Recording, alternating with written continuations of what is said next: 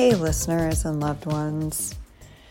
So this week I was reminded by my therapist that it's okay and even necessary to take a break.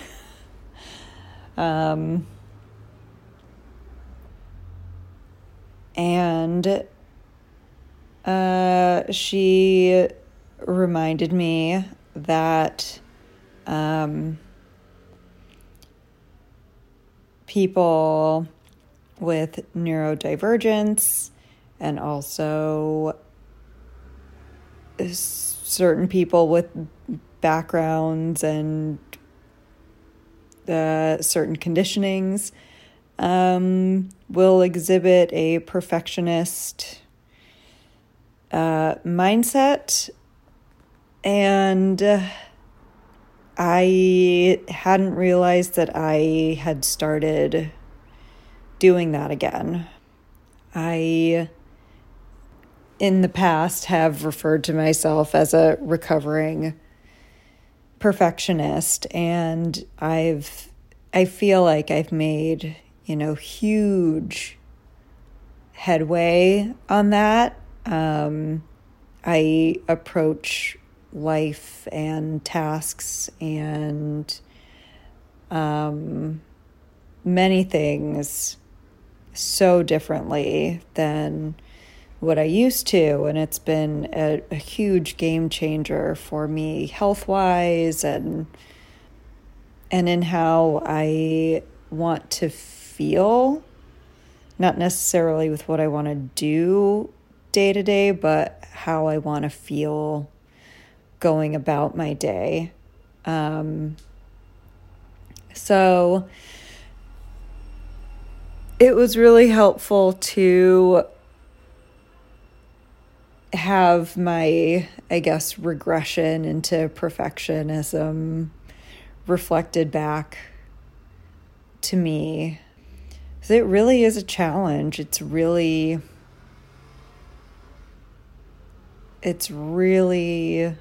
like deep in there.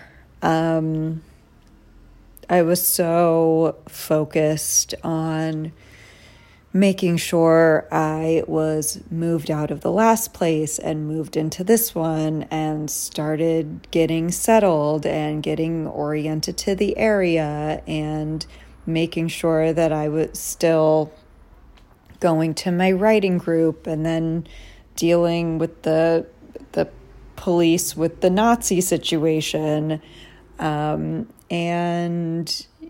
just everything that you have to do in a day to take care of yourself as a human being. And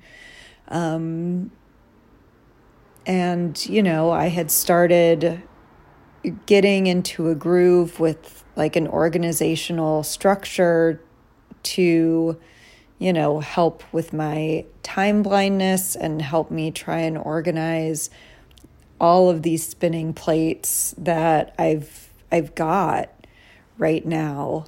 And I think I mentioned either last week or the week before of, feelings of stagnation or kind of feeling a looming depression. There were days when I thought I was resting, but really I was just kind of shutting down and coping from the overwhelm because I wanted to just, once I was settled, get right back into what was working for me. But it was causing me a lot of stress because what was working is now not working. And my perfectionism tells me often that if I'm not able to just keep going and get back into it, that it's not even that I'm a failure, it's that I am not capable of doing anything, and I'm going to wind up in a worse situation than I'm in, and it's going to all be my fault.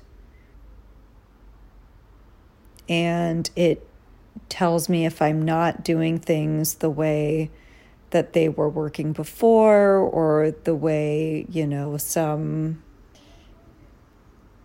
some mentor or other person says works for them, then, I'm not getting what I need to get out of it, and it's just not worth doing. Like I've been wanting, an example of that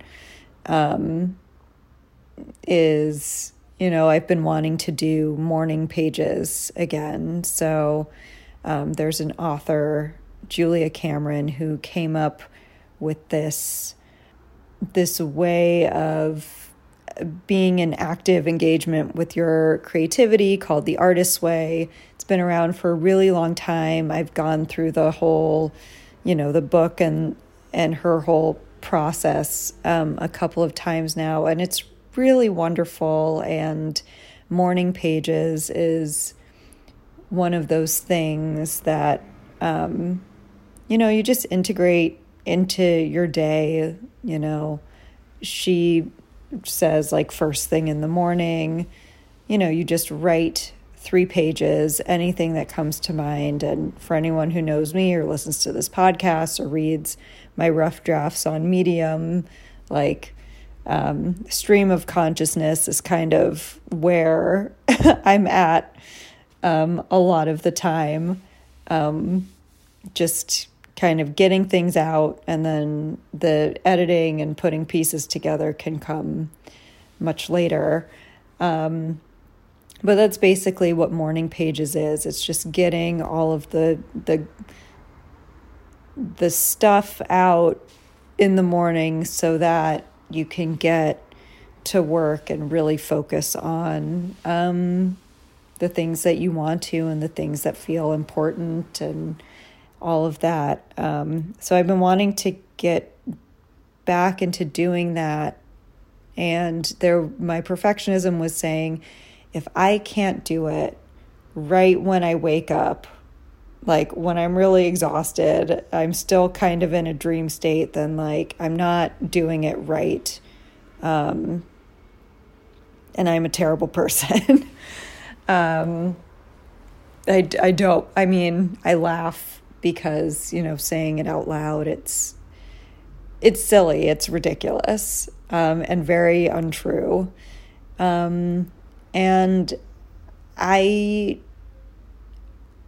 was able to remember that it was my perfectionism saying that to me, when I know, for me, the way to integrate morning pages back into my routine is to allow myself to wake up. I like to wake up slowly. I like to have a cup of tea. I like to make myself breakfast, and, either write while I'm having my tea or after I eat, but just like having it doing it in a more ritualistic way, rather than the way that works for Julia Cameron. It's not my job to try and insert myself into a life that isn't mine.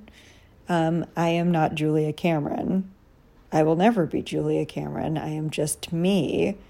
And for me to be able to do the things that will bring me joy or benefit me in some way, I need to integrate them in a way that makes it possible for me to do so. And the perfectionism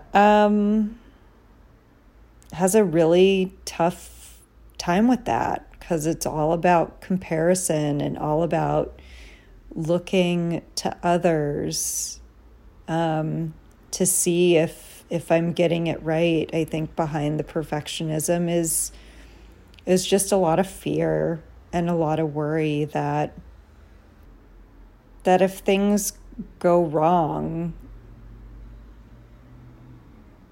that it just wants to make sure that there was nothing that there was nothing else in my power that I could have possibly done to make a situation harder or worse for myself, which, is a really noble thing. It just manifests in a really misguided and unhelpful way. And I'm glad that my therapist pointed out that that's what she was seeing, because I've been able to relax quite a bit more in the days since. So I'm grateful for that. And just the reminder that I'm allowed to take breaks and make things easier for myself. And, it doesn't make sense to put pressure on myself to do so much all the time. Like, of course, I'm going to shut down when I start thinking that way. So yeah, if you're a person butting heads with your perfectionist tendencies, I feel you, and I hope maybe this episode gives you a little bit of hope when dealing with yours and figuring out what your perfectionism's motivations and wants for you are, and finding a way to do that actually works for you. And with that, I'm going to continue watching Abbott Elementary, and have a very chill rest of my evening. All right, talk to you next.